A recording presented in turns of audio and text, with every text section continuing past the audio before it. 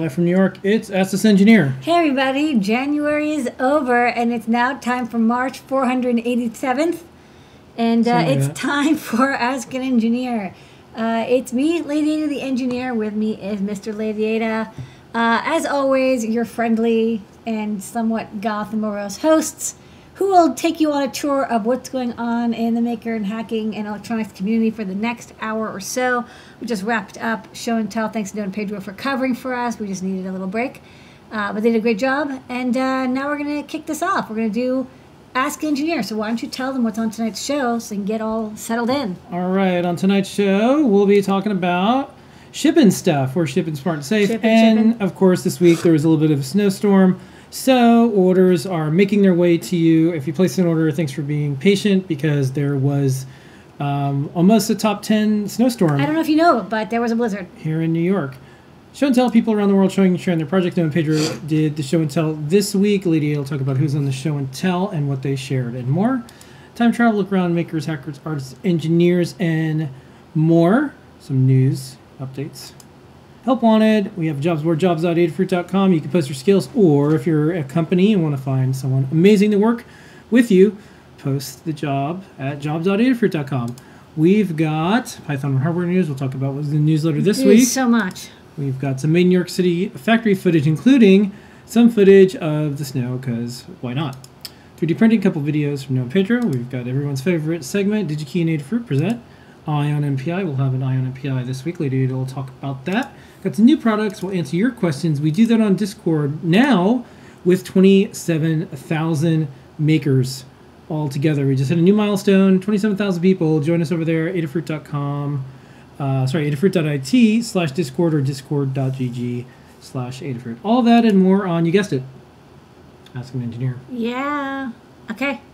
We're here. Okay. We're doing it. So first up, just some housekeeping stuff.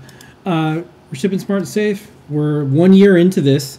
When I look at my calendar, around this time last year, we were already doing proactive measures because we heard from our factory partners in China that there was this weird thing going on.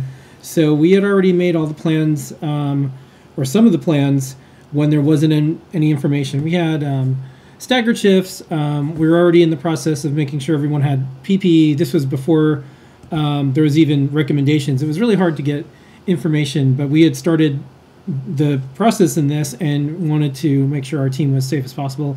Here we are a year in later, and we are still COVID-free as an organization. Yay, doing the best we can every single week. And so far so good, haven't had any outbreaks or anything like that. We did have a snowstorm on Monday, so any orders that were placed right around Monday, we're still catching up, and then we also have the Raspberry Pi Pico orders that we're catching up on. So thanks, our team thanks you. Pre-COVID photo of our teams. Thank you very much for supporting us all this time for the last year and more. Also, when you place an order, we are doing 100 days of masking. So there's probably about 90 days-ish, maybe a little bit less than that. Every single order in the U.S. that's basically over like $1. Yes, we have to put a number mask. Yeah, so one. And so basically it's a free mask because there's really nothing that we're shipping out for $1. And they're goth, and they're tri-layer, and they're good. And if you're going to double mask, put it over your mask. Yeah, we all know what's next. 3 masks. So get on the 2 mask tip now before we go to 3 masks. 4 masks ahead, then 5. Then we're going to go to 7. Then pretty soon, most of us will be made out of masks. But we do have other freebies and more that we give away when you place your orders. That's right. What are they? I'm glad you asked. When you order on adafruit.com, we give you freebies. I love it because it's always great to get inspirational stuff, and you can always give it to people if you don't want it. I'm sure there's some maker space or someone you're mentoring that is beginning electronics who would love some of these parts. So starting from the very left over there, we've got $99 or more per Proto half-size breadboard, perfect for soldering your projects onto after you're done with your solderless breadboard. And best of all, it will work great with a Pico if you got one, so you can make your Pico project come to life. $149 or more, you get a free STEM QT board. We have a collection of about 25 different boards. We'll give you a free one from that batch. If you make a count, you'll get a different one each time. Otherwise, it's just going to be random. $199 or more, you get free UPS ground shipping in the continental United States. It's insured and trackable, and it's good. Postal service, you can use it, but we don't really recommend it. We recommend UPS. Takes a little longer, but you're going to get it. And $2.99 or more, you get a free Circuit Playground Express. A great way to get started with electronics and programming. You can code it up in Arduino or MakeCode or Code.org CS Discoveries if you're doing that, or CircuitPython, or I think even like MicroPython's supporting it soon. So all good stuff, free when you order from Adafruit.com. And at every level, you get the previous ones too. So like, load up. Okay. Next up, we have show and tell. We do that every single week. We've been doing that for a decade. We're going to try to rotate our team out even more because some weeks running an Adafruit and trying to do all this stuff at the same time. We have an entire team, so we should figure out ways to have our team run the show and tells with us. So thanks, Noah and Pedro. They hosted it this week. Lady Ada, who's on the show and tell? What they showed this week? Yeah, well, Noah and Pedro didn't show anything because they were hosting. And maybe in a week or two they will catch up and we'll also show off the projects they've been working on. We had Kevin from DK come by and show off the Circuit Sculpture Calendar. That's I think they're giving away some on social media, so check out DigiKey on social media. Melissa wrote a guide on using Home Assistant with ESP32S2 and how to do that by installing CircuitPython and Mini MQTT. So you basically make a Mini MQTT client for Home Assistant with the ESP32S2 and have it work with Home Assistant flawlessly. So she already had an install. So she got a temperature and humidity sensor going, and it's totally solderless. There's a STEMMA QT connector on the Metro ESP32S2, so she just plugged in a sensor and it got it uploading perfectly. We'll show off that guide shortly, but great if you want to combine CircuitPython and Home Assistant. Erin showed off her Princess with Power Tools calendar. It came out. She's in it. A lot of awesome scientists and technologists are in it, dressed up like princesses, and how could you not love that? She also did a guide this week on a cosplay floating LED fireball, so like it kind of looks like it's levitating in your hand, and it can react to motion or sound, all in MakeCode. It's a great cosplay prop project. From the community, we had Mike D come by, and Mike D got a Fona and a Metro and has been in the basement all this time, working on projects, learning stuff, getting creative with electronics, and made a rotary cell phone that you can call, and like it'll ring the phone and you can pick it up, and it acts like a phone basically. But he's gonna, when he can go to bars, he's gonna take it to a bar and put it on there, and people can call him on the phone, and it rings really loud. Great job. That's a really fun, popular project. Next up, he wants to add a thermal printer, so when you SMS him, it'll print out on a little piece of paper and you can rip it off. I love it. So Mike D's super cool. Travis the Maker is back. Launched his Kickstarter for the Build Your Own Keyboard. Check it out on Kickstarter. It got funded. It's using Itsy Bitsy M0, so you can code up your own mini keyboard in Arduino or CircuitPython. He's giving away some. They're doing buy one, give one. They're trying to keep it low cost, but if you want to go back that on Kickstarter, check it out. And if you do have a Kickstarter, we don't post Kickstarters, but you can come on Show and Tell and promote your own, and that's fine. So he did that. Good work, Travis. Yeah, there's some exceptions. If you're like doing Adafruit related stuff, and like it's a project you've shown on the Show and Tell, we've done posts. Yeah, but in general, we recommend. Yeah, the reason we don't is because there's a lot of promises. Well, also kind of like what happened to social media, where it just becomes like influencers, and with Kickstarters, a lot of them turned into like failed hardware businesses, and so we try to only feature ones that, you know, we have an idea. The maker has come on and done a video, talked about it, showed like real working hardware, and relatively safe bet. Yeah. So folks don't get disappointed, because for a while there was like renderings of like the Remember, latest like thing. the toothbrush thing? There was like the laser shave thing. There is Man, it was everything. weird. Then they migrated to Indiegogo. Then they kind of disappeared, or like the shields are up right now for the most part. I think people have a pretty good detector. They've moved on to like crypto stuff. Yeah. Yeah. That's true. It's all Yeah. moved to crypto Yep. stuff. Okay, and that was your history of the internet. Liz is working on a Raspberry Pi Pico MIDI controller, and Mark is contributing to CircuitPython by adding parallel bus display support, so like 8-bit buses or maybe even 16-bit buses for really fast display updates. He's adding that to the RP2040. Thank you, Mark. It's awesome to see people contribute peripheral support to CircuitPython for their favorite chips. It really gets more projects possible. You know, we got the RP2040 definitely up and running, but if people want to contribute, we're starting to get contributions in, and it's great. And that was Show and Tell. Okay. It's part of our Adafruit live series of shows. If you're watching this right now, it's Ask an Engineer. It's 8 p.m. Yes. Show and Tell is every Wednesday at 7:30. Those are our Wednesday shows at night. Show and Tell. Ask an Engineer on Sunday. We have Desk of Lady Ada. This week on Desk of Lady Ada, we showed some new samples. We had these really new cool NeoPixel stuff. We got some cool NeoPixel samples. I'm always getting new ones, and I can't help it. I just love them all. So check that out. Yeah. And then like we double also LED strip and like pre-addressable strips. I don't know, all sorts of cool stuff. Yeah. Where in the world is that part I need? The Great Search with DigiKey. And then we did the Great Search. We did that with DigiKey. It's Lady Ada using all our powers of engineering to show you how to search the ginormous site of DigiKey. And what did you look for this week? All right, this week was SD card holders. So that's a common thing people need. And I showed off a couple different types that I've used or I've seen that like. Stuff to watch for. Adding SD card storage to your project can be really easy. There's support for like every microcontroller and development environment. It has code for SD card interfacing. It's not too hard. CircuitPython, Arduino for sure, and MicroPython for sure, and every C SDK. But you'll definitely need a good SD card holder to hold that SD card. But once you do, you can have like gigabytes of storage for like $10. What an awesome idea! Great for data logging projects. So I show some tips and tricks and some models of SD card holders you may not have seen before, all on the Great Search. So it's Sunday, usually around 8 or 9 o'clock. And we do What's on Lady Ada's Desk, as hence the name, Desk of Lady Ada. And then we have a Great Search. Tuesdays, we do JP's product pick. And here is a recap from this week. You can tune in every Tuesday. We broadcast What's this live. graphic? We're like Yeah, getting weird. We broadcast live from a product page. And we have deep discounts just for that period of time. I think we're the only electronic company or any company that does that right now.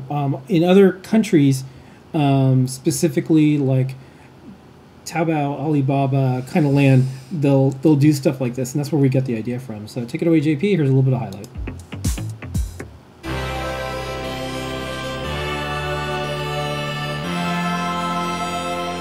The DS1841 Log Digipot. This is fantastic for any time where you want to be able to change the volume using either software controls or some other non-mechanical sensor to adjust volumes.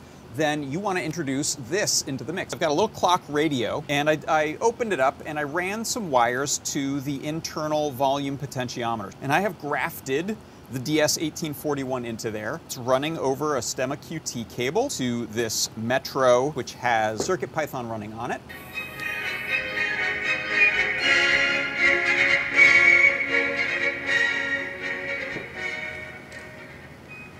It is the DS1841, and it is a great digital substitute for a mechanical potentiometer for audio applications. And coming up on Thursday is JP's workshop, when you can see the latest things. We have a bunch of cool Pico stuff coming up ahead, and we also have a MakeCode Minute that you can watch either real time on Thursdays, or you can catch up, and we're going to play that one right now.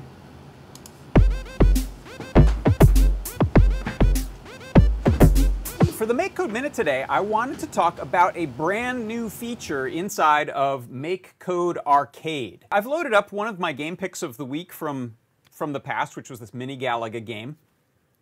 We're not going to look at the gameplay, we're not going to look at how it's coded, but we're going to look at this really terrific new feature, which is the Asset Browser.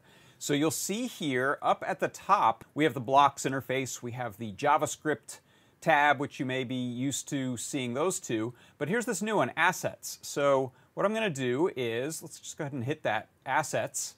So here you can see this is a list of all of the assets in the game. These are sprites that have, or backgrounds that have been used inside of the game, and you of course can always find them inside of blocks. So if we switch over to the blocks view, they're going to be in here. There's the background sprite. Here is the ship player sprite. And as you can see by my dramatic representation of this, it is actually a little bit of work to surf around finding the assets if you want to go and change one. So now this asset browser allows you to go in very quickly, pick, let's say we want to change the color of all of these green meanies. We can just click on the asset in the asset browser. We get a little asset preview, tells us some info about it, the type of asset it is, the size in pixels. We can duplicate it here, copy it here if we want to make a variant on it. This is a really convenient place to do. We can also just pop the sprite editor right open. So this will make it really quickly to go through and make some wholesale change. Let's say it's just going to be pink baddies. Done. That just saved that asset. We could, of course, copy it first if we want to use them in different ways. So this is really terrific. As you know, some of these games can get pretty big, pretty out of hand. You can have lots and lots of assets. I picked a fairly tame one here, but open up one of your favorite games in MakeCode Arcade and head to the Assets browser just to take a look and maybe to edit some of those sprites. And that is how you can open up the new asset browser inside of MakeCode Arcade. That's your MakeCode Minute. Okie dokie, so tune in tomorrow for JP's workshop. All right, time travel. A little bit of news. I feel like I'm time traveling all the time, but I'm like in molasses time. There is. So time travel this week, just a little bit of a reminder, we're going to be shipping the next AdaBox in April. So we don't have tons of openings. If you've been on the fence, we will run out because we're going to start doing promotions probably in March. So if you haven't already... I'm getting started with it. Yeah. But it's going to be a good one. If you signed up, stay signed up, because if you leave, you're not going to be able to get your spot back. Yeah. Other bits of time travel news. This is Black History Month. And if you go to the Adafruit site, we have at least a few posts a day celebrating Black inventors, scientists, engineers, artists, musicians. You can go through and look at not only this year's posts, but all the posts that we do every single year. We've been doing this from the start. This is from the Adafruit team, and this is something important to us. So check it out if you're at a company. This is a good month to celebrate others. March is Women's History Month. We'll have stuff then. And in April, there's also... we have to look at our calendar, but there's always a month where you can celebrate someone. So this month in particular, check out not only the current things in the month, but look that we've put throughout the rest of the year, like businesses that you can support. Yes. So all of it's there, and then you can also go to adafruit.com/Black Lives Matter, and you can see all the things that we put together as a team over the last year as well. Next up, let's go to our jobs board, jobs.adafruit.com. We're going to fix the economy.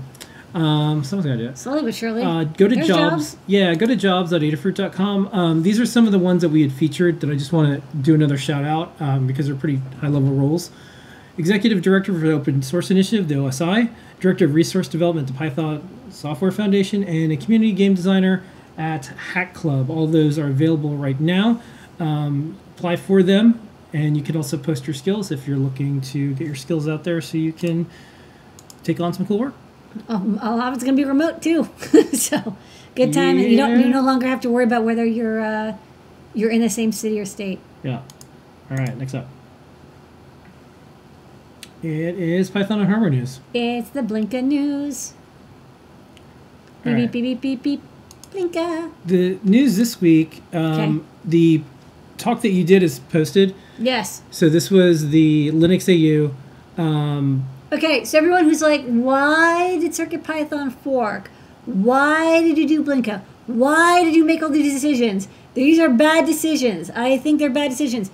There may be a reason behind the decisions. You could watch this talk, and I will explain from beginning to end the story of how CircuitPython and Blinka came to be and why I made some decisions. We even got an email from somebody saying, which we've known for a while, and he's like, I never really understood why CircuitPython had to fork. And they're like, I watched this and I actually understand why you did it. So check it out. It's also a great history of like all things microcontroller and electronics packed into 1 hour. And I also serve up duck 3 ways at the end. All right. This is kind of neat. These are the die shots of the Raspberry Pi RP Look, 2040. it is. It's Yeah. a mini Raspberry Pi logo. So you could start to see the insides of Oh, you're like zooming in. the chip. Cool.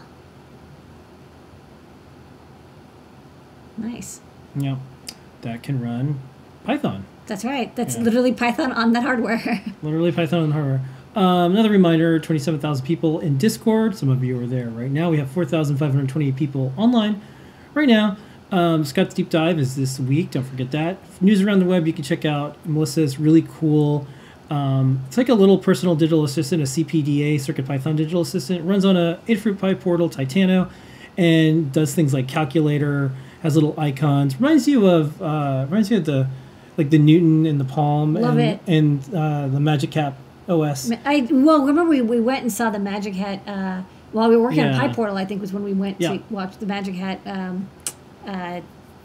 documentary. Remember we Yeah. were watching movies? Yeah, I remember the movies. That was cool. Geekmom have a couple more projects. We also released a guide. You can see this is Maskbot. Professor G's mask launcher or mask giver. This is kind of neat. The circuit sculpture hobby comes to the Pico, and this is CircuitPython and circuit sculpting with CircuitPython powering it. Here's some more Pico projects. This is MIDI. So that's a good this is the idea. MIDI stuff. Everyone's checking out Stonks.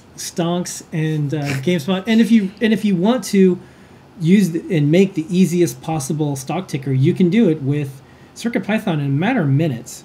And so, like, if you wanted your own stock ticker, if you're like, okay, like I'm gonna just check out this trend today, or I'm on Wall Street Bets tomorrow, or I'm gonna use Robinhood now, like this is a way to do it. And It's a great very way to easy. see your money disappear. Yeah. But in CircuitPython. And here's a OSC device using Sonic Pi and Raspberry Pi Pico. The ADC reads CircuitPython slider, allowing the pupils on the Dinky OSC to move all around the eyes. It was a really cute project. Yeah.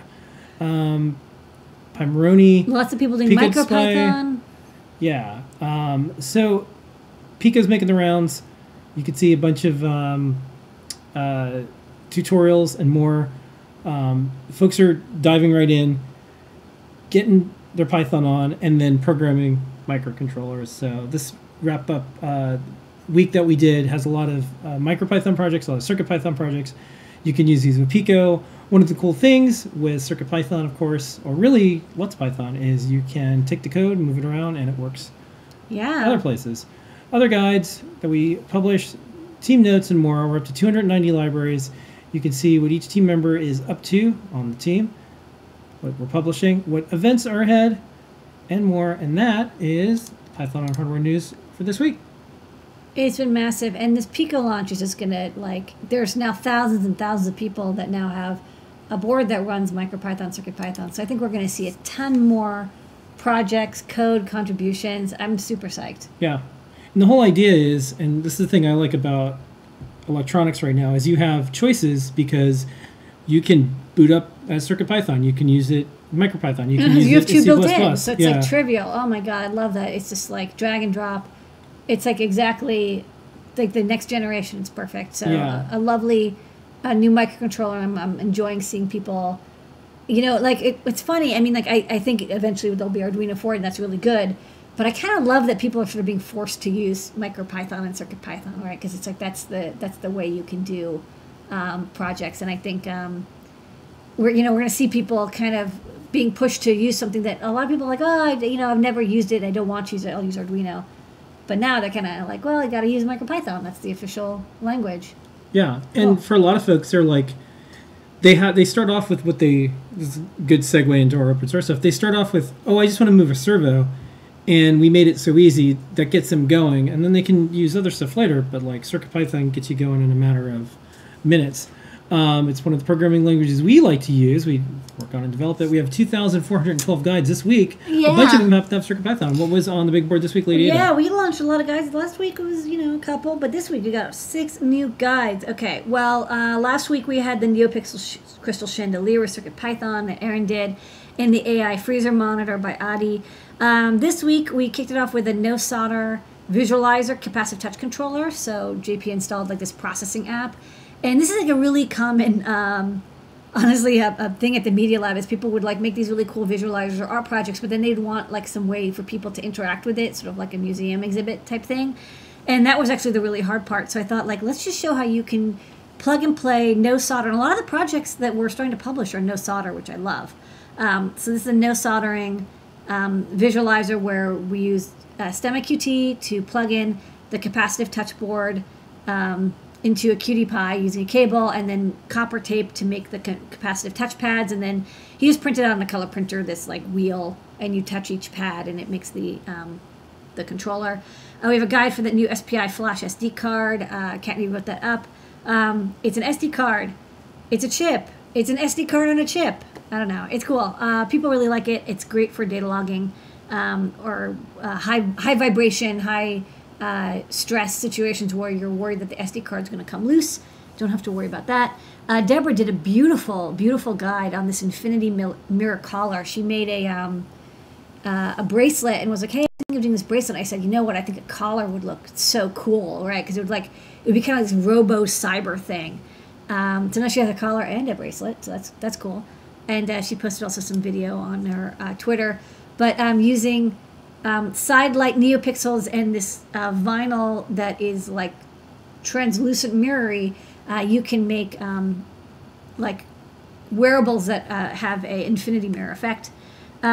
We also have from Carter RGB Matrix Portal Room CO2 monitor. This is actually because we saw so many people. I wanted to show this off.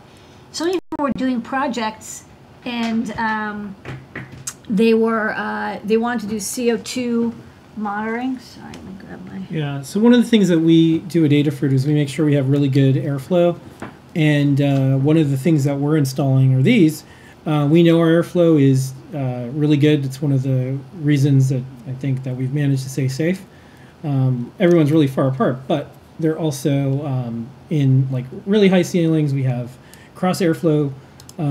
We have filtered air coming in. This is actually being flickery. And but, we're not recirculating the air. So this one, it's just flickering because the power supply's not that good. But you can see that it has a smiley face. Why is it being so flickery? And when I breathe on it, oh man. You know what? Let me demo this in a sorry. I apologize. This is not looking good. But check out the video, live demo. Oh wait, you want me to try this? Yeah, why not? I don't know if that one works better. Oh yeah, much better. Sorry about that. Like your computer's like, hey, you plugged in a board. Sorry. So I just breathed on it, so it's like warning the CO2 is really high. But if you hang this up, what we wanted to do is make a project that classrooms could have, because we were hearing from people that are like, we want this in our workplace or our classroom or like, you know, a hall or someplace where a lot of people, a cafeteria, places where people gather, and we want to monitor the airflow, and CO2 is a really good way of doing that. So when your CO2 level is under 1,000 ppm or 800 ppm, that means that there's enough airflow that the human breath isn't building up. But if it gets too high, if it gets over like 1,000 or 2,000, you probably want to open up a window. So for folks that, you know, especially it's really cold up here, if you're in a cold area and you want to open the windows to get circulation, but you don't want to open the windows so much that everyone's freezing, this can be a really good helper guide for, you know, whether you're getting enough ventilation indoors. So good job, Carter, for making I think the simplicity is what makes this project so cool, in my opinion. It's like, it just does what it does. It doesn't do anything else. And it's also a no solder project. You can just plug and play it to make a true CO2 monitor. We've also got, I just love that project so much. Thanks, Carter, for doing it. We also got the Cosplay Floating Motion LED Firewall. We have a little video that will play afterwards with it. And this is cool. This was kind of based off of a project that a bunch of Etsy sellers have been making. So Aaron was like, I want to do this, but I want to make it like not just glow, but actually have like a fire effect. And then when you move your hand, it flickers, or when you shake, or when you make a sound, it lights up. And it's all in MakeCode, so it's really easy to do. And then Melissa did a project, like we mentioned, with Home Assistant, how to use CircuitPython to make a temperature and humidity sensor that sends data to your Home Assistant install, so it can be used for little sensor nodes, and you can even go to deep sleep modes to save power. So yeah, there's quite a few no solder projects this week, which is good. Yeah. No solder, no Arduino, love it. We have a video from Aaron. Yep.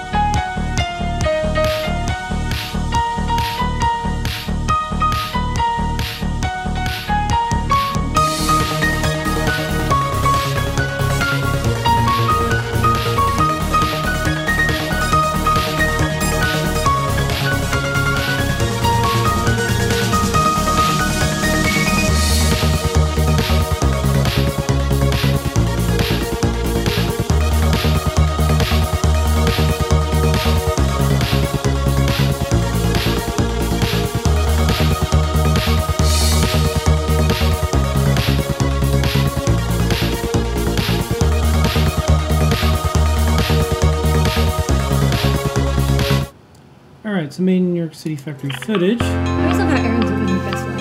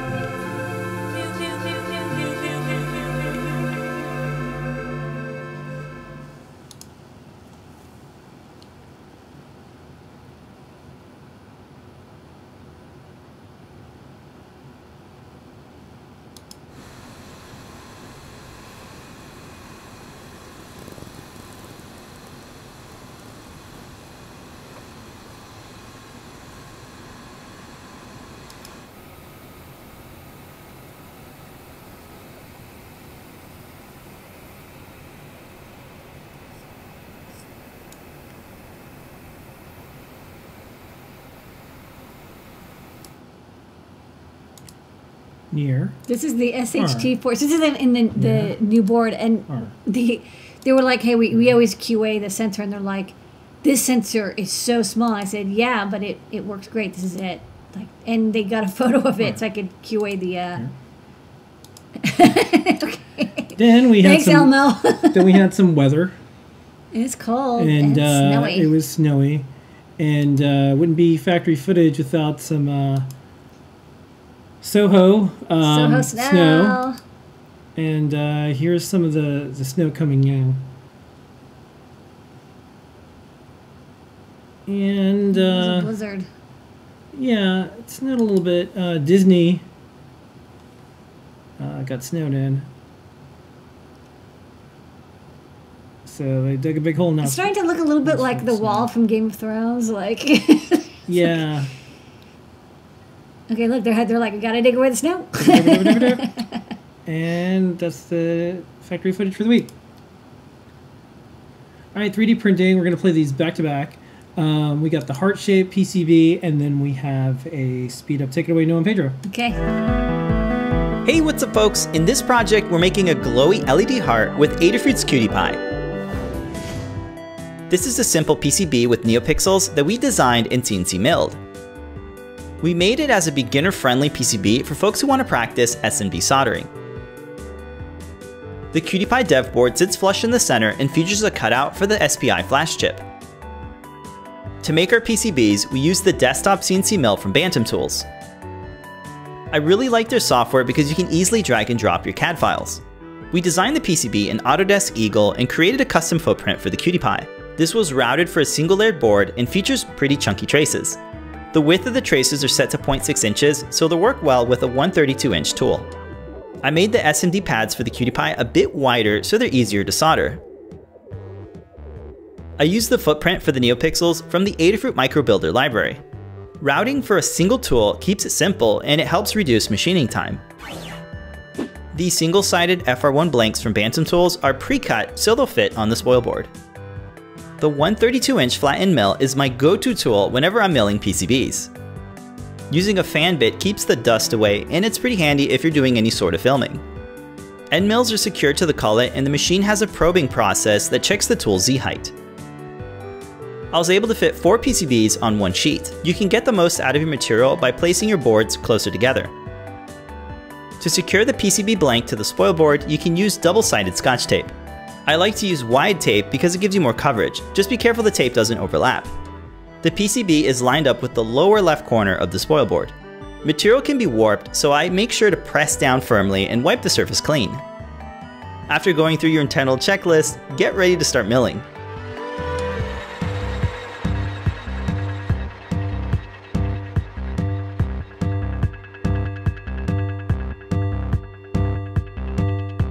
While cutting the outline, the fan bit got loose and flew off the end mill. Scary for sure, I let the machine go instead of hitting the emergency stop. Thankfully, this didn't affect the cut, so I just stuck it back on and the tool persisted.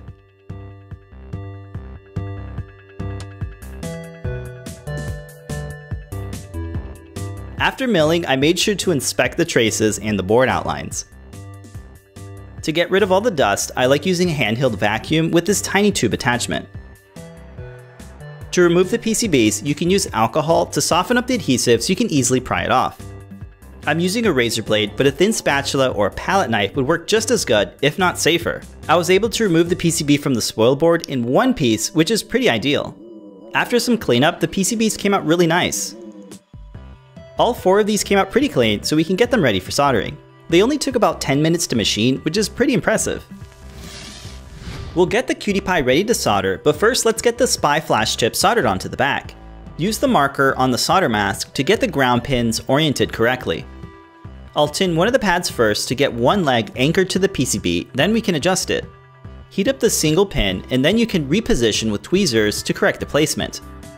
Once the first pin is in place, you can add solder to the tip of the iron and carefully brush it onto the pins. I was able to fix some bridging by heating up the solder joint and removing it with a clean tip. Reflow if you need to, just be sure to frequently clean the tip of the iron. Once all the pins were soldered, I thoroughly inspected each of the pads. Next time I do any SMD soldering, I'll try to use some flux. I added a piece of Kapton tape over the power and ground pads to avoid shorting anything out. I secured the PCB to a stick vise and placed the QT Py on top in the center. Check the pads on both sides so they fit evenly spaced apart. Castellated pads on the QT Py make it easier to surface mount. After the first pad is soldered, the rest gets easier. To get the most mechanical strength, I flooded the through-hole pins with some more solder. I made sure to thoroughly check the solder joints are fully touching the pads. After that, it's time to solder up these NeoPixels so we can take them out of the tape reel. Place the first NeoPixel using the corner marker to note the ground pin. I used my phone to reference a screenshot of the design so I could correctly orient the LEDs. Similar process, tin the tip of the iron and add a small amount of solder to the pads. Once one pad is anchored, the rest gets easier.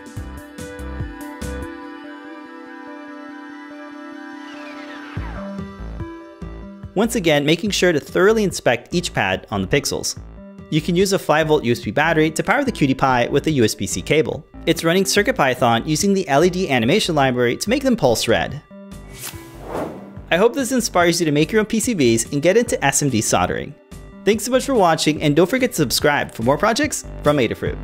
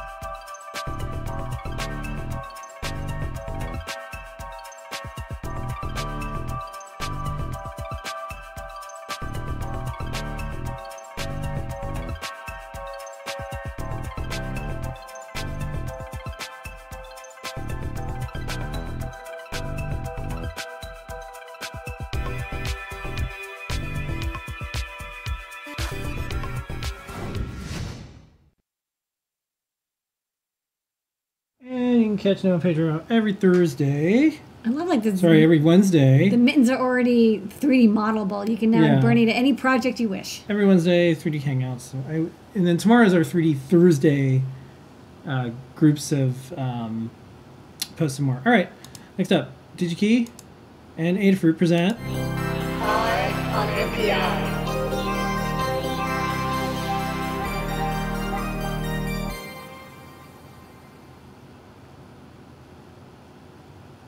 All right, this week's Eye on NPI is from Diodes. I know. Well, first up, I want to say they do make diodes and they make great diodes, but they also make things that are not diodes. And I feel like Diodes Incorporated, they don't get enough love. I mean, they're not one of like the big 5 semiconductor companies, but they do make really good stuff. In fact, our favorite regulators, our power converters and regulators, are from Diodes Incorporated. So I do want to give them a shout out. And so when I saw this product show up on digikey.com/new, I was actually, and some people are like, oh, like, do people like, are you told what to put on INPI? No, believe me, the things I picked, these are things I'm actually personally interested in. And you're going to see this chip appear in a lot more of my designs because this chip is awesome. Yeah, okay. This is how we decide. This is how I find my This is how we chips. decide on what things we're going to put in our products. Right. So the AP63300 and 001, which looks like this, very exciting. It's a TSOT6. What is it? I'm glad you asked. Here is a leaflet from Diodes Incorporated, which kind of covers everything. New product announcement. This is a 3 amp low quiescent current synchronous buck converter with great EMI performance.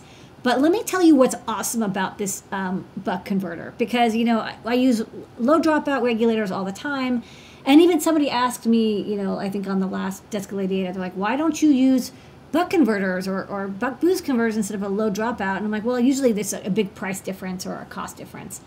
So here's what's really cool about this series. So this is a table with a couple different chips on it, but I'm talking about the 2 ones at the top, the 6300 and the 63301.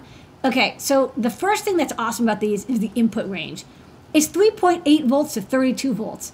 So like you can put almost any voltage in here. Like this is great. You can run off lead acid batteries. You can have it work in a vehicle. You can have it run off of like solar panels. You can run it off like anything, right? Alkalines and up. The output voltage is also a very wide range. It can go from 0.8 volts, that's the lowest, up to VIN. And when it gets very close to VIN, it actually kind of makes the chip turn into a low dropout regulator. But you can read about that in the data sheet. Basically just 30 volts, up to 30 volts input, up to 30 volts output. So this is great because a lot of the buck converters that we've seen are like, oh, maxes out at 12 volts or maxes out at 6 volts. This one, it's like pure range, right? I've never even used more than 24 volts in any of my designs. So this is great. Good if I know there's people who are like, I have robotics projects.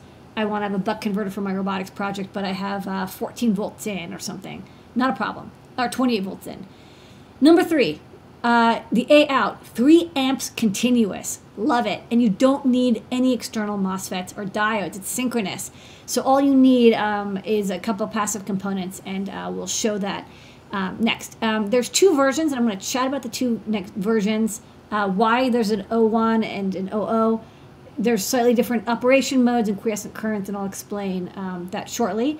But let's show off the typical application circuit. Again, I love it. You don't need any external components. There's even a little boost converter thingy inside, booster for the high side FET. So that's the C3 capacitor.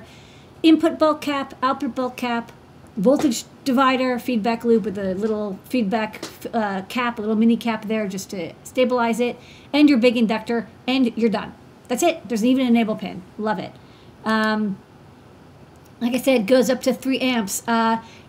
There's going to be differences in the efficiencies when you're talking about lower current. Lower current, less than 100 or 50 milliamps. So this is if you look at the bottom, it says the AP63300, which I'll just call the 300. So the 300 has good efficiency pretty much across the board. You can see here like various VINs and VOUTs. You're always going to be basically looking at, 70 to 90% efficiency from a couple milliamps all the way up to 3 amps. This is a log scale, of course. The 301, you'll notice, has a totally different efficiency scale. Once you get below, about 100 milliamps, the efficiency plummets. So if you need high efficiency, whether it's at low or high current draw, you'll want the 300. There are some situations where you'll want the 301. The quiescent also matters. The quiescent current for the 300, the one that has high efficiency across like all the current, is going to be only 22 microamps. The 300 one is, I think it says 280 microamps, 200-ish microamps, so a lot worse quiescent, pretty high quiescent current for the 301. So you're probably like, well, wait a minute. So the 301 has much higher quiescent and is much less efficient at low current. Why on earth would I want that? The reason you would want that is this is the 300, right? So the one that's high efficiency, low quiescent. And what I want you to look at in specific is in the top right, you've got that V out ripple. So this is the ripple at low current, right? That says, I think, 50 milliamps. So you'll see that this version of the buck converter changes the way it does the PWM output. The frequency plummets to get better efficiency at low current, but it's a lot noisier. You see that range there it says 100 millivolt per division, whereas the one that is fixed, more fixed frequency, and you can see the top right. The graphs are not in the same location, so just be aware. The frequency is in the top right. You see the frequency stays stable, and because of that, the output voltage ripple is much, much lower. So basically, use the 300. You're going to get better efficiency at low current, and you're going to have a lower quiescent current across the board. But if you have, if you're doing a lot of low current stuff under 100 milliamps and you need low noise, this might not be good for you. They're pin compatible, so you can switch and swap. Start with one, try the other. There's an eval board. I even picked up an eval board. I just love the simplicity of it. It is a TSOT chip, which is kind of weird. You might be wondering, like, well, how, it's doing 3 amps with internal MOSFETs. How is it dissipating all that current, that heat from that current draw? Well, first off, the internal MOSFETs are pretty low. I think they're like 75 milliamps. But also this PCB has 2-ounce copper, and you can kind of see that. I'll show on the overhead too. The pads are like really big for the TSOT. Maybe you want to zoom in. Oh, where's the zoom in? Here, near. We're always talking about near and far. So that's the TSOT there, and you see this has it's much wider than you would expect a TSOT to be. So it uses this for current carrying and also for heat dissipation. You see the big chunky inductor, the bulk capacitance, and then of course here's the resistor divider. And then on the bottom, they have a little bit of a copper ground plane as the heat sink, because this doesn't have like a central heat sink pad, and they use a bunch of vias to help. So there's a big ground plane stitch here. Oh, sorry, actually it's not the heat sink. I apologize. I didn't read that. So that's right. That's the A. That is just like a heat sink. Sorry, a large ground plane with a larger ground plane on the bottom. But the heat dissipation, I think they do talk about. They just say use 2-ounce copper and just use these big pads. So that's the only thing. But otherwise, comparatively, it's a very easy package to solder. You're never going to have any rework issues with this. You can even hand solder it if you want. So I think this is a great comparison. And then, of course, the best thing about this chip is the price. It's like 40 cents on a reel, which means it's basically the same price as an LDO. So if you're using a 780X, or if you're using a 1117 or any of those popular LDOs, you can like toss it out and use this, get it 10, 20 cent inductor. You're going to have wide input, wide output, extremely high current, no heat sink required, and for the same price. So you get like better performance. You do have a little bit more noise because it's a buck converter, but overall, like, I looked, and in this class, for this range of inputs and outputs and current, this is definitely the cheapest one. And I've always had a great experience with Diodes Inc. converters. They're rock solid, even though they're like often the least expensive available. I've never had an AP2112 break on me. They've just been so solid. So I really like this buck converter. I think, don't be scared off by the fact that it has this wide input, wide output, and high current. It just means you can use it for anything. Like, I'm going to use it for stuff that is, 5 volt to 3 volt conversion. With only like maybe a half an amp of current draw. Why? Because why not? It's 40 cents. Put it on everything. Put it on your cheesecake. Give it to your kids for Christmas. Whatever. It's 40 cents. How can you go wrong? It's the AP 63300. All right, and that is this week's INPI. Very cool, unique product. Good find. On NPI.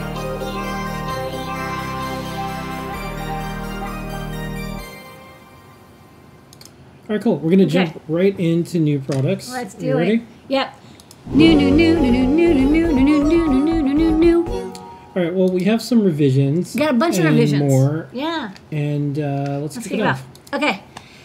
Teeny Pico. We love this ESP32 board from Unexpected Maker. And this is V2. You're probably wondering what changed. Well, it's now single-sided. So the bottom, go to the next image. Sorry, no, that one. It's totally flat.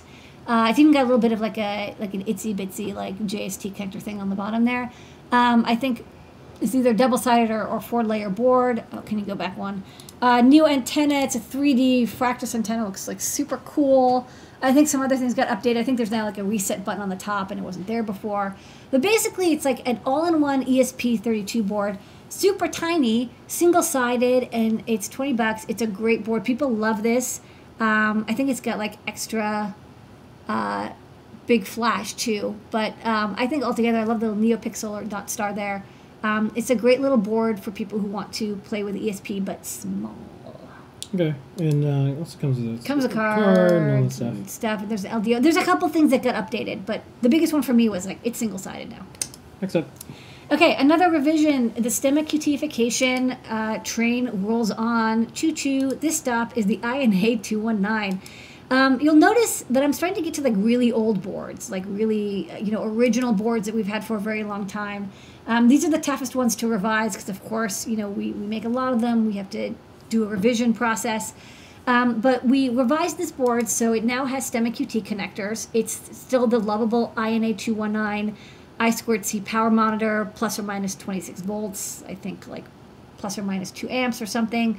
You can set the jumpers on the back, but it's just like STEMMA QT. It's plug and play now, really easy to use with any of our STEMMA QT boards. I plugged one of these into a Clue and made a cool solar panel monitor over the summer, and that worked out real well for me. So I'm liking it, and we'll just keep QTifying the world. All right, next up. Meanwhile, Pimoroni has also done some revisions. So this is their mood lamp kit. It's a Raspberry Pi Zero with like a hat on it, and it's been updated. It's actually not super visible in this one, but they've updated it to be a Pi Zero WH, so now the headers are pre-soldered. You don't have to do any soldering.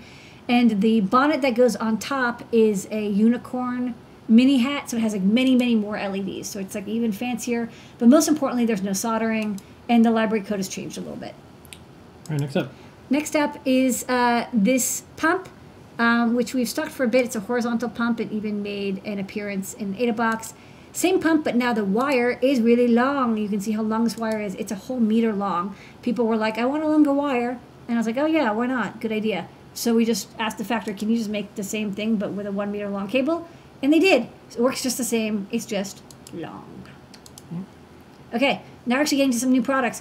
This is from, also, we had this in our last AdaBox. It's a whiteboard, like a flexible, thin whiteboard magnet thingy. And here's some cool art, which somebody here clearly worked at a cafe or something, because it's like very cafe art. You can draw on it with whiteboard markers. We just thought it was like kind of a nice, you can cut it. It's just kind of nice whiteboard material with a magnetic back. Okay, next up. Okay, next up, we've got, from Crazy Circuits, we've got this bit board kit. So I just went straight for the kit. So what is it? I got some pictures. So this is for microbit. A microbit's not included, but you can, of course, pick up any microbit from us, or maybe you have one. And it's a box, and it's a very nice box. I kind of like this box. And it comes with all these little parts that, if you look, like this photo is the best photo. So what you do is it's got PCBs and components that have these holes that snap directly into Lego and Lego compatible plates and bricks. And so you can actually, instead of like making a circuit board, you make like a fabric circuit board by using this conductive nylon. It comes with a reel of like thin conductive nylon, and you kind of craft your circuit using that nylon, and then if you see the holes, you kind of press fit them down, and it like snugs onto the conductive nylon to make a conductive connection. And the nylon works well with capacitive touch. It can draw current. One thing that's particularly nice about it is, unlike copper, it doesn't crack. But then you can kind of mix and match your Lego and Lego compatible stuff with Microbit. And Microbit comes with, of course, MakeCode, so that makes it really easy to use. And you get a whole bunch of stuff. So let's maybe go over the overhead, and I can actually show. Yeah, and I also wanted to show you get these cards. You get these. Hold on, I gotta zoom guides. back out because we zoomed in so much. Yeah, and then here Okay, we go. so this is a blue LED, and you see it comes pre-soldered, and it has like these big gold pads. This is what makes conductive connectivity with this nylon. So this is metallic nylon, which you can cut with scissors. Just don't focus. Okay, so this is blue, and then this is a little piezo buzzer, so this makes noise. This is a little switchy switch. They're all very cute little designs. Potentiometer. So all soldered. Here's a NeoPixel. So these are all, the spacing in the holes are just a little bit larger than the nubs on Lego compatible, so that you can snap it on. There's like a button, a couple buttons. There's also this like Lego-y compatible servo. These are cool. I've seen these. You get some alligator clips. There's more LEDs. This is like a very blue. This is like the bluest cable I've ever seen. Look how blue this is. Shocking. And it even comes with a little. This must be like some sort of remover. Oh no, there's a divider. And then, hold on, so this is the plates. This is a Lego compatible plate. And then, yeah, like these, like they fit on, but they're like a teeny bit loose. So then when you put the nylon in and you press it down, it'll make a strong connection. And then this is what actually holds the Microbit. So for this, you don't actually put it directly onto the plate because it won't, it's not, it doesn't have holes all the way through. Instead, if you look, do you mind just going back real fast to this? I'll just explain it. You see that there's like thin 1x8s or 1x4s. You use those to lift it up. But then the rest of the components can go straight on the PCB, the Lego plate. So I think, I like that it comes with everything. I kind of wanted to start with an all-in-one kit. Great for use with Microbit. You can use a Microbit V1, V2. You can use a Clue. You can use whatever. It comes with some quick starts that you can use. And then I would recommend using this with MakeCode for like super easy crafting and coding. And Very also check out Brown Dog Gadgets, who is the maker distributor more of this kit, Crazy Circuits, Lego Electronics. It's here. All right. It's Lego-y. And start the show tonight, besides you, Lady, our community, our customers, our team at Adafruit, all the folks who help out, is... The, oops, that's wrong. Sorry. That's not it? Next one. Oh, that is, I that's that new thing that we revised. I meant this one. That's right. I know. They all look the same. These are similar looking. They at look this. identical. I These know. are similar. Well, Okay. but we like the goth look. Okay, Yeah. so the start of the show is the SHD 40. That's that little teeny sensor we showed earlier. It's like a speck of dust. So this is the 4th generation of Sensorion humidity and temperature sensors. That's the SHT. 4 is the generation. 0 means it's like the first revision. And so, of course, we stuck this onto a Stemma QT board. We actually showed this off on INPI a couple weeks ago, and I said, I'm totally going to make a board with this chip. What's lovely about this is, first off, it's tiny. It's very simple. It's got a built-in heater. The I2C was super easy to use, and it's got great precision. I think between like 20 and 70% humidity, it's like 1.8% accurate, and then it's got plus or minus 0.2%, so 0.2 degrees C accuracy for temperature. So it's extremely affordable. It's a low-cost sensor, even with the breakout board. Honestly, I don't think people should be using DHT series humidity temperature sensors anymore. Just get one of these. It does a way better job. Sensorion is really good at this shit, and it has true I2C. I've got a little demo to show it off.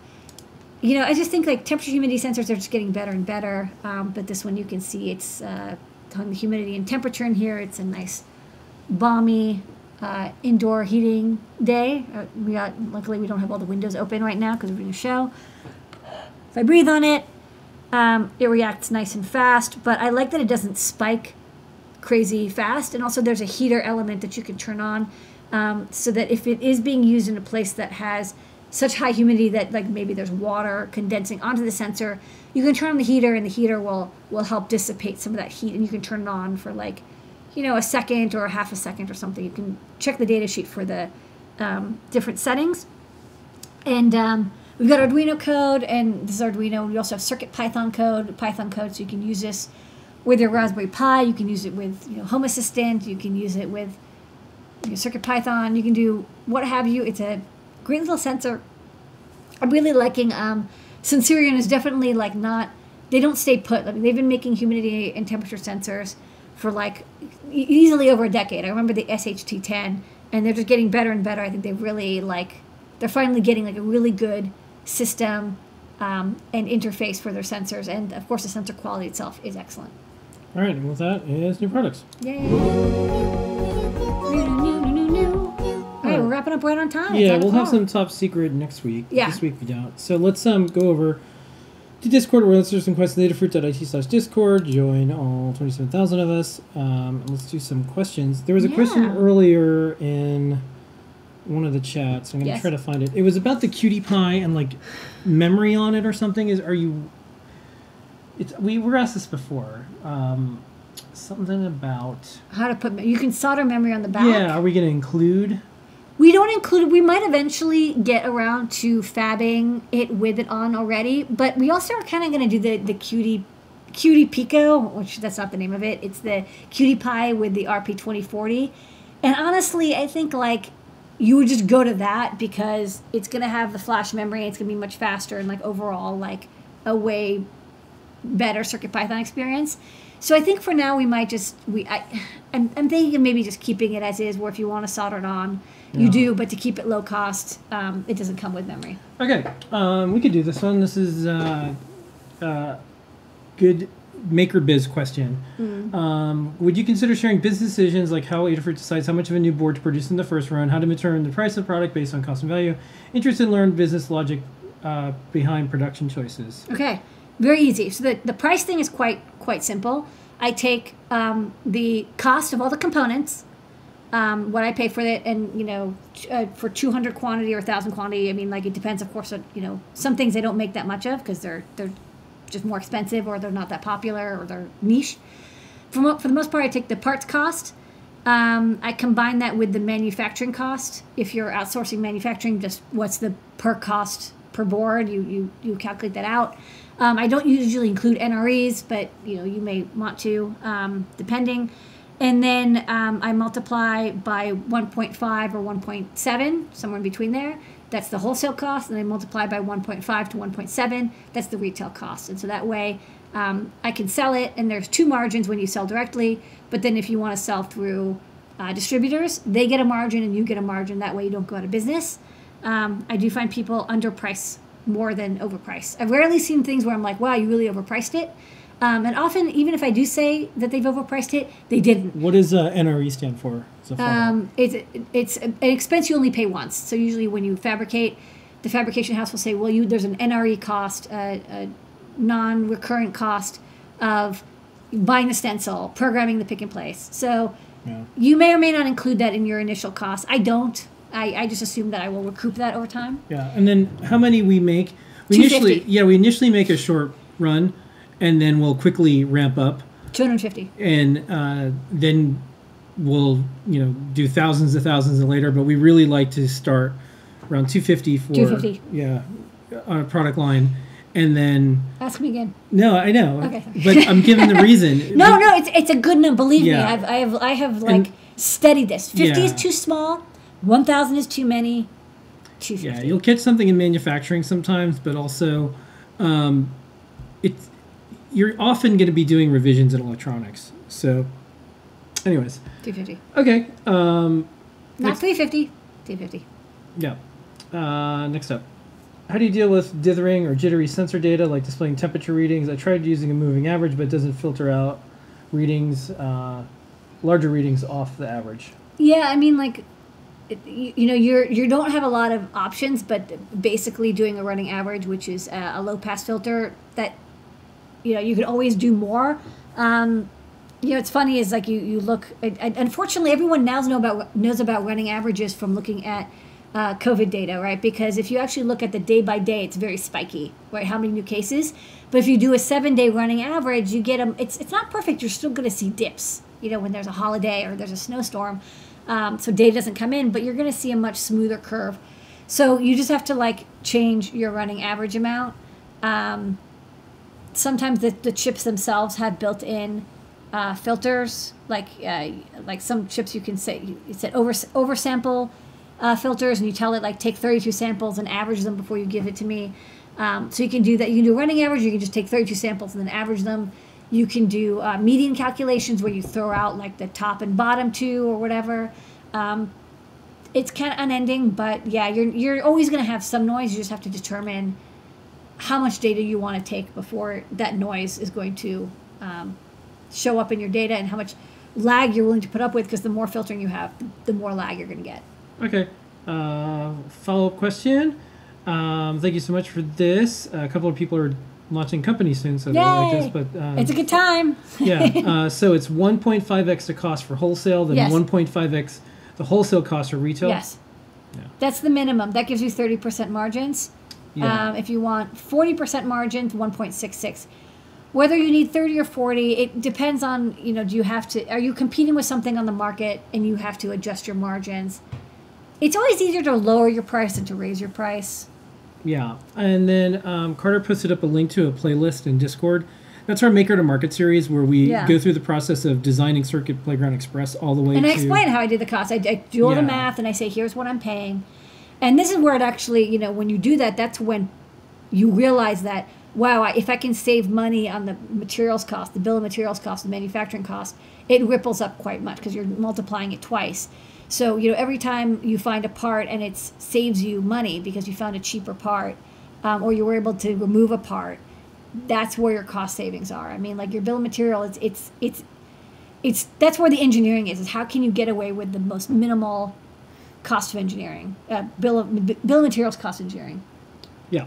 Skir says, I know I usually price for 50% margins on a product, so there's money to reinvest in more product. Do it. Do 250%. That's fine. Then you double and you double, right? But so 1.5 is a minimum, so 1.5 to 2, right? And you have to just figure out what you're comfortable with. If there's more software engineering and more development time, you might want to have more. If this is like, hey, this was a simple board and there's not a lot of engineering that I had to do for it, and I can pump out a bunch of these and keep revising, you can go with a smaller margin. That's you and your how you want to run your business. Yep, and so folks say it doesn't always work the way you, as you adjust your pricing to determine the price to maximize demand, like the Cutie Pie backpack sells really well at $5. So we have someone here who they built a Cutie Pie backpack.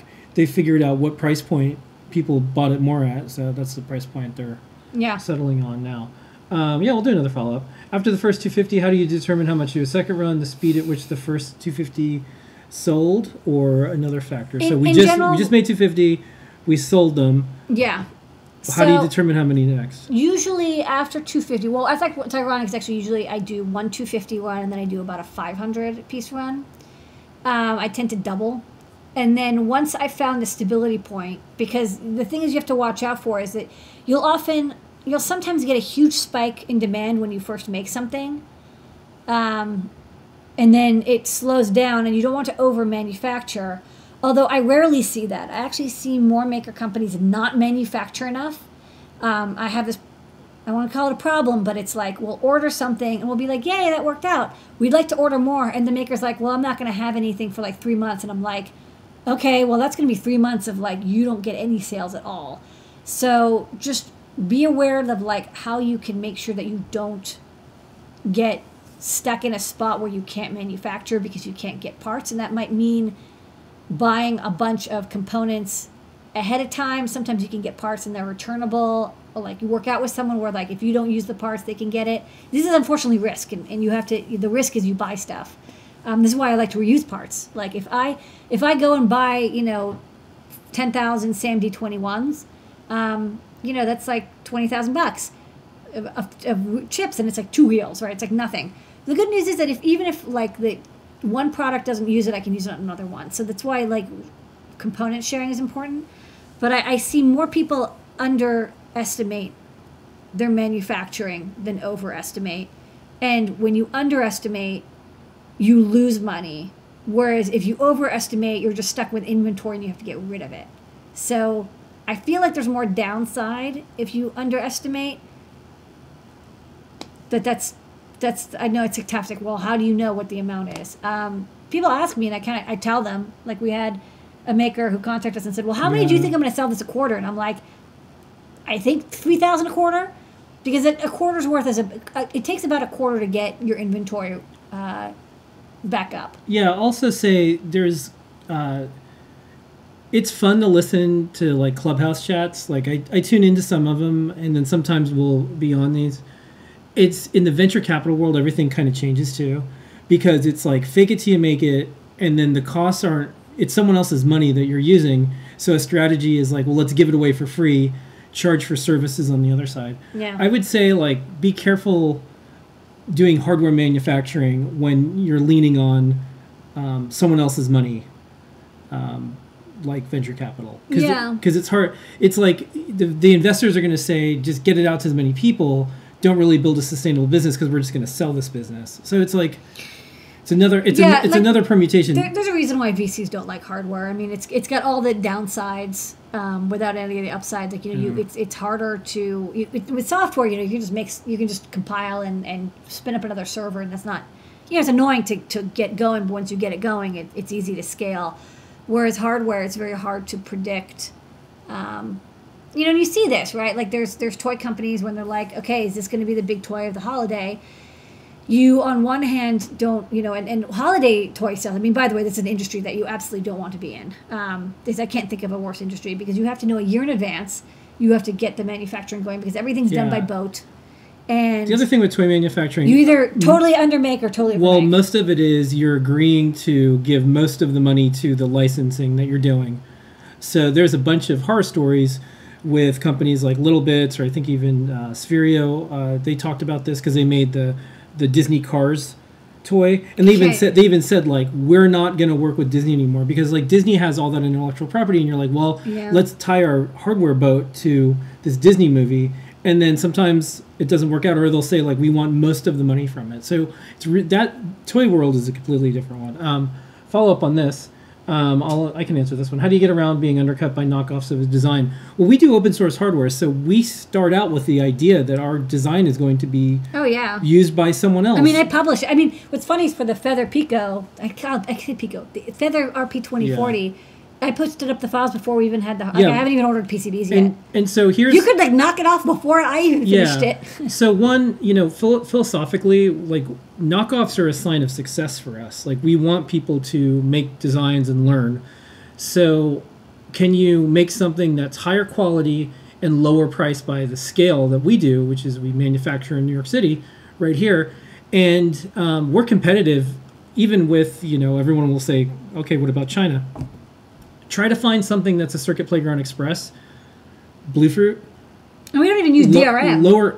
Lower cost from anyone else. Also, here's another thing. I know this sounds very weird, but the only thing that's cheaper about Chinese made goods or Asian made goods is manufacturing cost. What I mean is, it's not like they're getting you can buy components from China at the same price that they're getting. I mean, the quality could be iffy, but you can get the components for the same cost.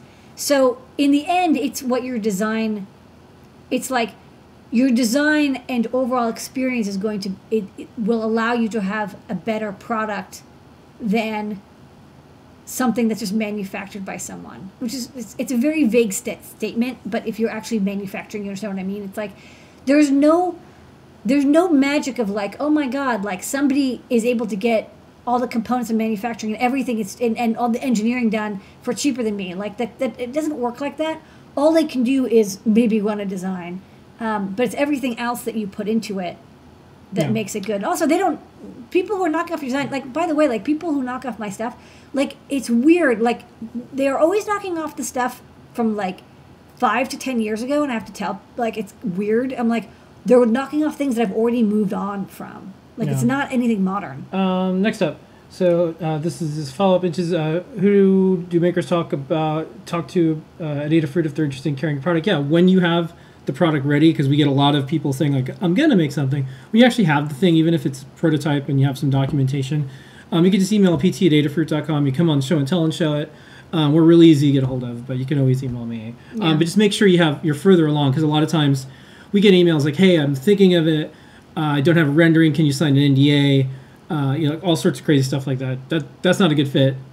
Better make something, and we actively seek out products as well. We won't pre-order something from you. And I gotta tell people that because they're like, "Oh, I'm thinking of doing it. Will you buy 500 before it's even done?" I'm like, "Nope. It has to exist and be sold, and then I will stock it. Just better for everybody that way." Here's a good one.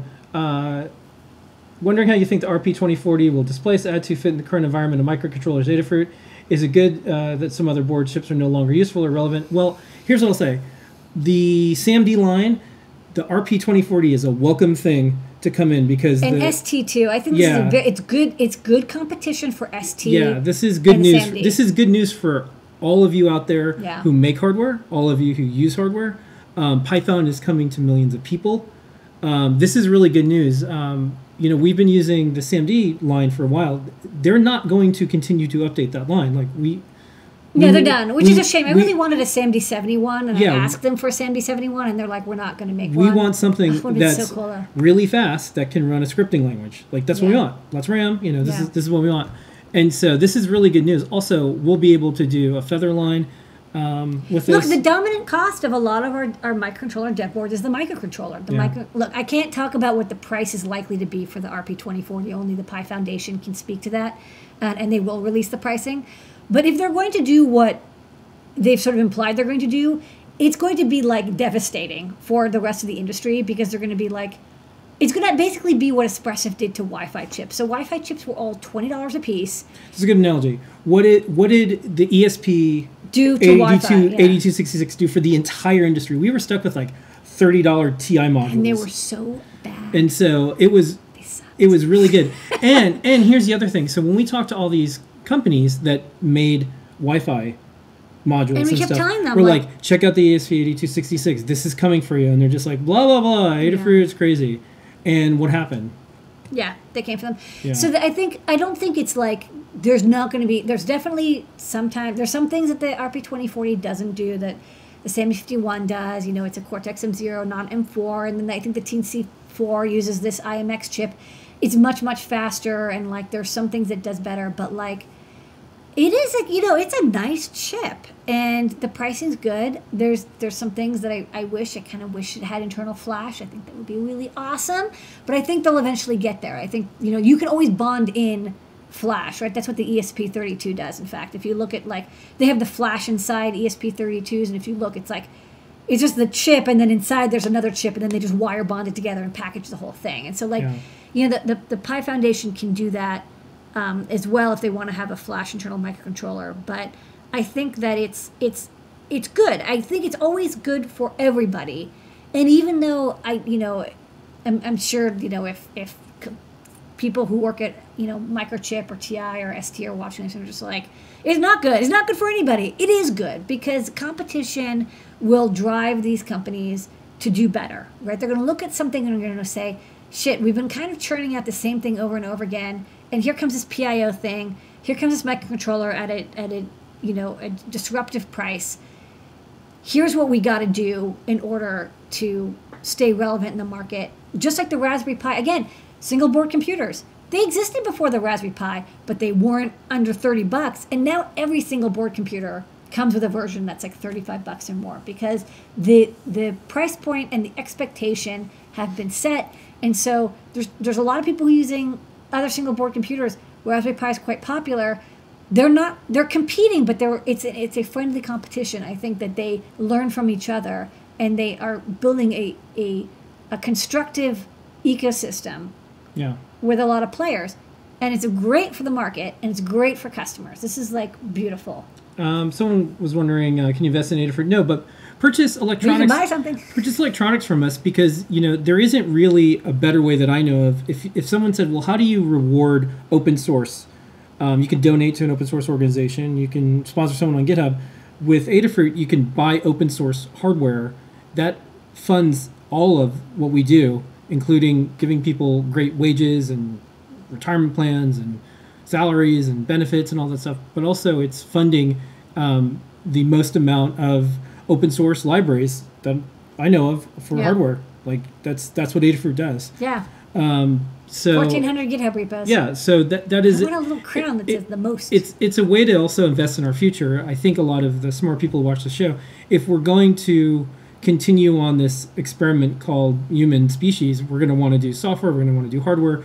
I think we all believe that it's better if it's open because we're not going to have to reinvent everything over and over, building on top of each other. So it's an investment in like all of us, and this has a business model. So if you're into capitalism, yay, you can buy something. We ship it to you. It's kind of cool. Yeah. Okay, other odds and ends. Yeah, we pay our engineers to do RP 2040 development. Yep. Okay. This one's a little hard because it's predictions. When do we think there'll be a wireless RP 2040? If I had to guess, and this is, again, I know nothing, and this is just a complete guess, is given that there's already that Broadcom Wi-Fi Bluetooth chip that is on the Raspberry Pi 4 and W, they would probably make a board where the RP 2040 talks to that chip. And that's the chip that does the Wi-Fi. I don't think doing wireless on chip is not easy. There's no off-the-shelf peripheral like there is with I2C and UR, where it's like Synopsys has a thing. Synopsys doesn't have a thing for Wi-Fi. So I think if they were going to do something, it'd be off chip. But again, I don't speak for the Pi Foundation, and this is just me bullshitting you. Like, this is what I would guess. All right, really good questions today. Everyone, we do engineering questions on Desk of Lady Ada. We do them Ask Engineer. But I think one of the things that people hide is how they do business, and you get to ask Lady Ada. I think at this point, the most successful female engineer company out there. We keep asking, and especially when larger companies talk to us, we're always asking, like, do you work with any woman-owned companies? Is there anyone out there who's like us that's doing a successful hardware manufacturing company in New York City? It's definitely playing the video game on the hardest level at all times. But ask your business questions too, because we had to figure all this out on our own. We talked about it on Show and Tell or Ask an Engineer every week. We did all our Maker Business posts on our site. You can check those out. And then the Maker to Market series is another one. And we're really happy to help. It's hard. And it also is a different type of daily dedication that you have to do. It's not for everyone, but you can work at a place like Adafruit and figure out, the roles that you want within it. Not everyone's going to be Lady Ada, but not everyone needs to be. We have one so far, and so that keeps us going. Okay, I think that's going to be it for tonight. Okay, cool. Some folks are going to order stuff. Thanks.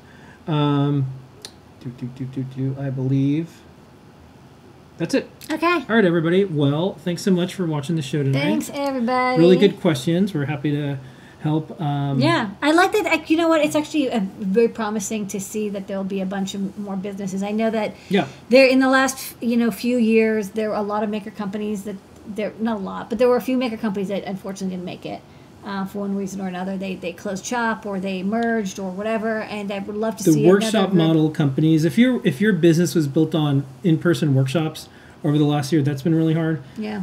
Folks who have been doing physical goods or even contract manufacturing, they're popping up. And then a lot of folks have had time or some resources because they didn't travel, they didn't do a lot of things in their lives. And they also decided, well, I'm going to finally get around to that project I wanted to do. And they've been starting a lot of Tindy businesses. I think a lot of people want to start businesses now and it's through the summer. I think there's a lot of people who are like, I want to change my life. Yeah. Adafruit basically got started in the 2008 recession. Yeah, pretty much. That's when it really kicked off. That's when we were an apartment company.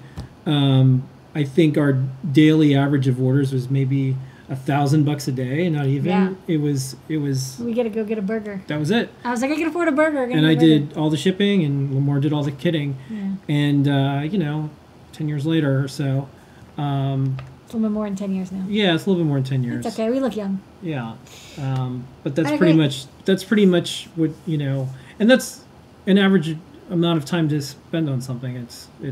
It is a good amount of time. 2 years to grow a company isn't reasonable. You should spend a little bit more time on it. Yes. Okay, so that's our show for tonight. Special thanks to Jesse May behind the scenes. Thanks, Jesse May. Slack. Thanks everyone who was helping to run the Discords and more. And we'll see everybody next week. Thanks for supporting Adafruit. Don't forget, 250. Don't forget what? 250. 250 is the number, The number. of boards that we make, and then we It's true. do more.